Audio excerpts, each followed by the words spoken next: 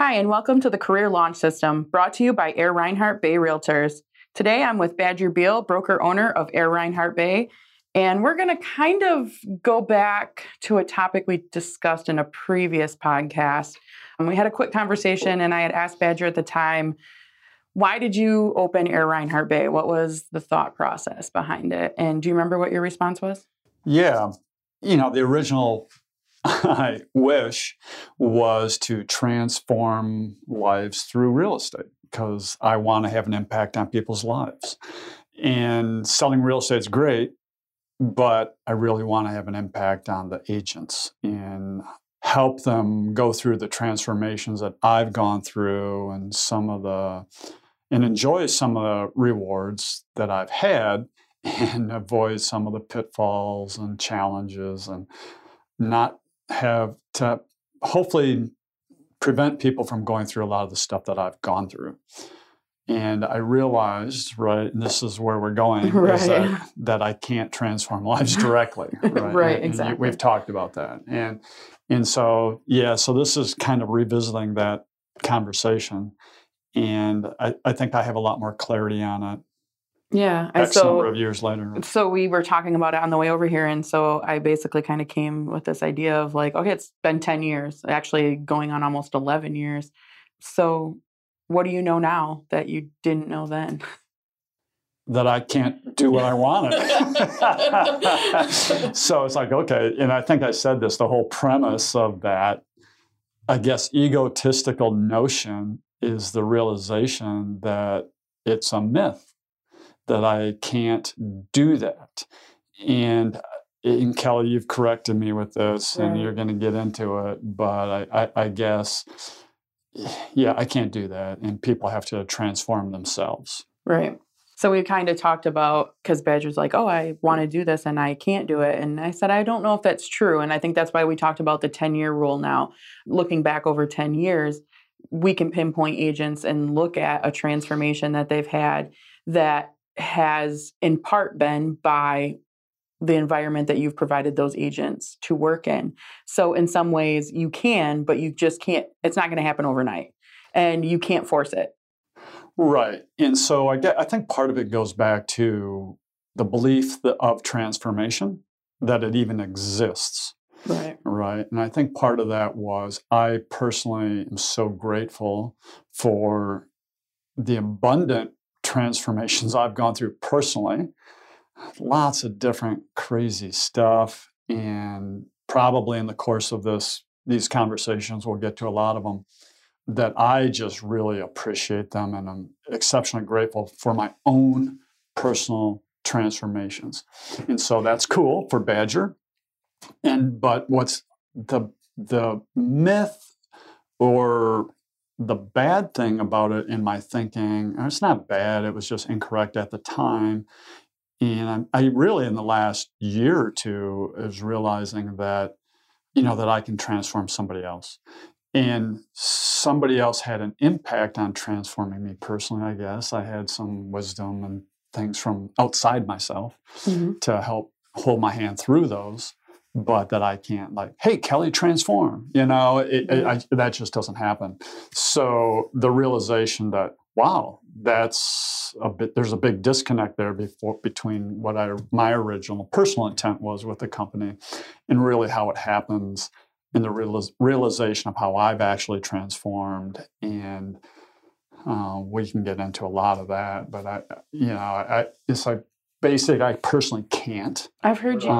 So I've heard you say a number of times that a lot of your big transformations throughout your life have come just from a conversation. Right. And I really feel like that's what I see you doing a lot of here, is just being open to having conversations, whether they're planned, whether they just spur of the moment happen organically.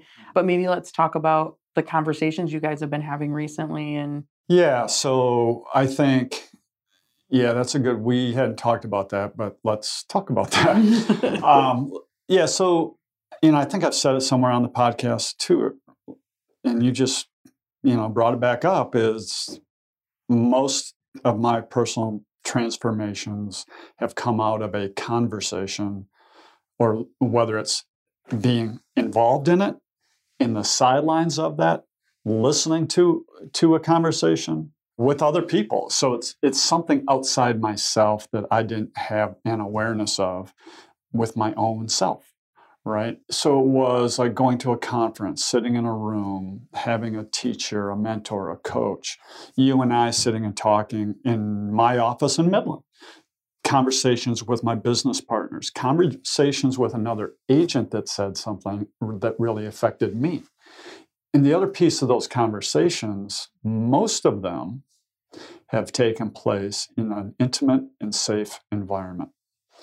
It's hard to hear, whether it's emotionally, technically, whatever, when you're in a loud, raucous environment, whether your environment is exhausting or if you're exhausted. We create our own personal environments as well. So for part of that for me is the awareness of having safe, comfortable, for lack of a better term, intimate environments to hear. Mm-hmm. And not to just hear, but the other piece of that, and the more important piece actually, we never talked about this, is to feel. Right. Because if you think of it, you have a feeling and it triggers like a million thoughts.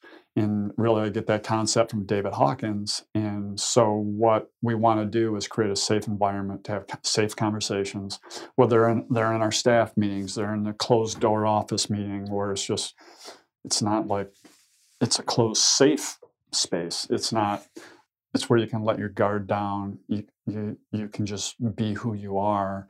And with somebody else, maybe hear for the first time something you've heard 100 times before. Right. And so that's all part of it, I guess. There's a lot to it, but that would be one or two or three pieces. Right. Yeah. So I guess what I want to go to was what I had, Kel, and how we got started on this. And this is can be a really big conversation of transformation. And there's a million different ways. But the big reality for me was if somebody tries to transform me, so say Joe Blow tries to transform Badger, I'm going to transform you. I'm going to rebel, push back, resist. You can't transform me, damn it. Who do you think you are?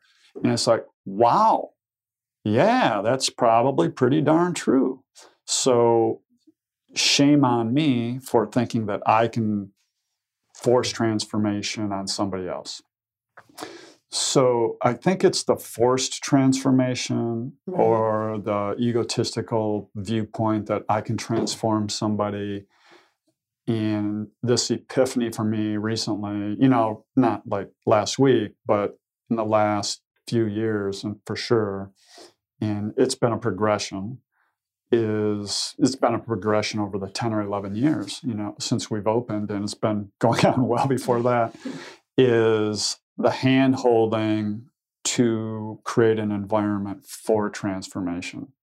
So you've told me this is that, okay, Badger, I've said to you, I can't personally transform anybody. And so it's like, I can't do it. But you said, well, Badger, yes, you do. And I'm going like, well, no, I don't. Really, they transform themselves. And I'll let you run with that. Yeah. And I would say, kind of piggybacking on where you were just at, I've noticed this. And one thing I think that's really great about our, small group sessions, or even going into like our Ninja reboots that we have, all of those conversations, I love when we're sitting in a group and maybe there's 20 people and someone that you least suspect steps up and says something. And what they say immediately makes me think of another person in the room. And I was like, oh my God, I hope that person heard this. And I think that those are some of the most powerful moments that we have, because I think you're right. You could have a one-on-one conversation with an agent and you might know and you can see where they're struggling.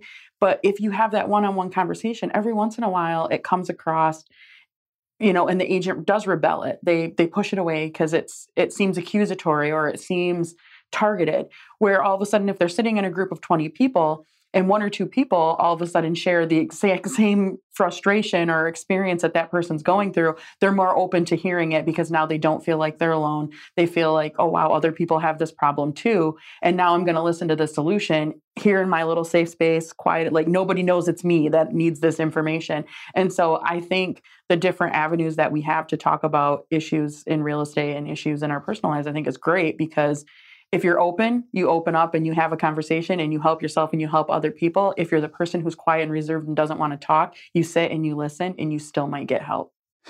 Yeah. And part of that too, for me, is the notion that say I would direct something at, I'll just pick on you. Sure. So direct something at Kelly Roan. And if I throw that out there, I now understand that can and often is perceived as an attack. Right.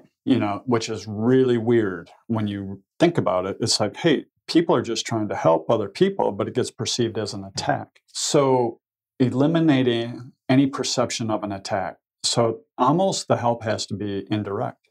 Correct. So we can throw stuff out, but it can't be directed at not a person unless they're really asking for help and they're in a spot where they need help and they want to hear it in an environment where they can hear it. Right. That's hard to get to, right? And we're all at different spots and different places with different, and these are emotional things. Right. They're not logical whatsoever. Because if you have to do a logical dissertation on because of A, B's happening and C's happening and D's happening, you lost the argument. And if you're in an argument, you lost instantly. Right. The walls are up, right? So that hence trying to force transformation on somebody else is perceived almost as an attack, and it's arrogant. And it's true, I think. Mm-hmm.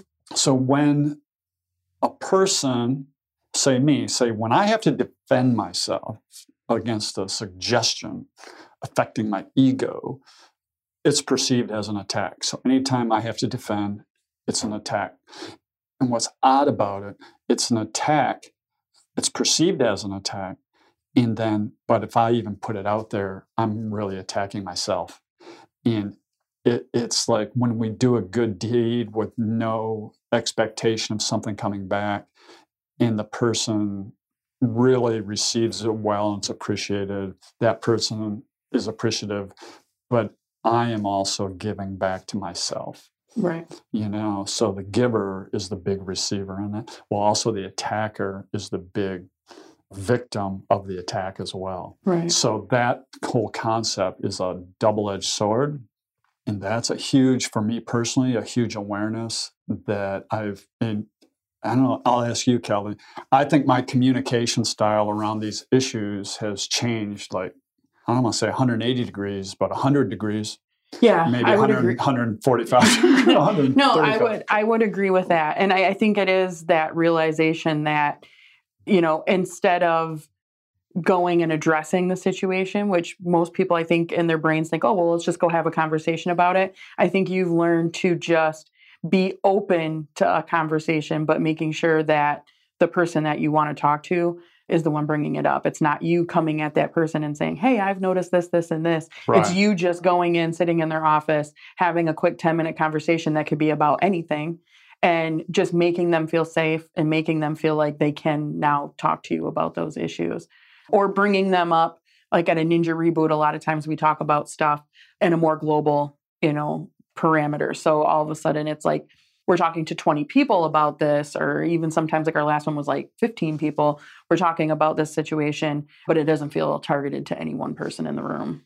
Yeah, and creating an environment where collaboration can happen. Right. In the aha, kind of like you were saying, somebody on the other side of the room says something and it really has an impact on somebody else in the room that I could never have known. Right. And I don't know. And that person didn't even know who received it. Oh my gosh, I'm so glad that I was in the room because Betty on the other side of the room said something that is probably going to help shift my life for whatever reason. Right. And so that's the kind of stuff that happens. So it's called group therapy. Exactly. And lots of good things come out. And if the counselor leading the group therapy sessions just barking orders, it's just like it's worthless, right? Right. Yeah. And I've learned that lesson the hard way over way too many years. But the other thing for me too right now is sharing some of this stuff and then having a little bit of a cultural shift in the company. Right. Right. And so, which is really where I wanted to be 10, 11 years ago. And now it's like, oh, the penny's dropping. We're really making a shift. And I'm seeing it, especially with the leadership here. Right. And that starts with me. And then it goes down to Jim and Melissa, and you. And just the people in the company, the environment starts shifting. Right. And it's cool. It's fun for me to experience it personally and then to see it, with my teammates. I would agree. I think that even with some of our newer agents, they've come in and we always use the word vulnerable all the time. And it always seems like a very odd word to be describing real estate. But really it falls into any market you're in, any job that you have. It's just your life. You have to come at life with some vulnerability so that you can make these transformations or heal or, grow. Like that's just a part of it. And so it's really cool to see older agents, newer agents, experienced, non-experienced, all kind of grasping that and understanding it and allowing it to happen. I think, again, I guess it starts with just the culture of right. of the company and the kind of people that are walking around the hallways here. It's kind of cool to see. Yeah. And it's fun. I was just looking at my notes regarding the environment and the hallways and the people. And it says, basically we can provide the culture and the ideas and candidates and share for each individual's unique transformation, because their transformations, sometimes mini ones that are instantaneous, sometimes they take 10 years, sometimes who knows what, right? Sometimes it's a lifetime, but they are their unique transformations and unique to them, just like my transformations, and I hope they continue, are unique to me. Right. And being very respectful of all of those transformations, being respectful of my own, and also being respectful of yours and, our teammates, right? And so all those transformations are equally unique. The important thing, I think, is to be aware that they exist and to have a journey and be aware of a transformation and being open to it.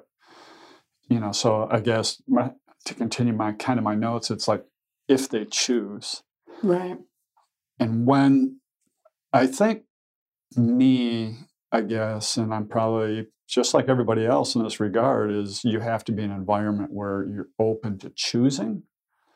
And then you have to be really, like you said, be vulnerable to let something else in. Mm-hmm. And then it's really huge amounts of courage. I think there's courage all over this whole conversation. Courage to be vulnerable, because it takes huge amounts of courage to be vulnerable. And then it takes more courage. I don't know. I think the action is easier than opening up. So courage to really opening up and letting things in and feeling, and then it's the courage to act. Right. Once that awareness is, and then you start on a journey of seeking, how do I face myself better? Yeah, I would agree. I think finding the solution or implementing the solution is probably a little bit easier than recognizing you have a problem. Yeah. Everybody else has problems but me. Right. Right. Yeah. So we're probably, and that goes back to my last little note, and that always comes back to what Bob Boland said and Fred said. It's looking at ourselves, but we've used the term mirror, mirror. Go look in the mirror, Beal. That's what Bob used to tell me. When something's going wrong, just go look in the mirror. And it's hard. It takes courage, and it's hard, and you have to be in a safe space to do it. I would agree. And I think the hard part there is most people don't want to look in a mirror. They want to blame, everything else. And not to say that there aren't outside factors that are affecting it, but you can't change those outside factors. You can only change your response to those outside Yeah, how we factors. process it, right? Right. And how it affects us. So if it really affects us, like gives me huge emotional energy, why?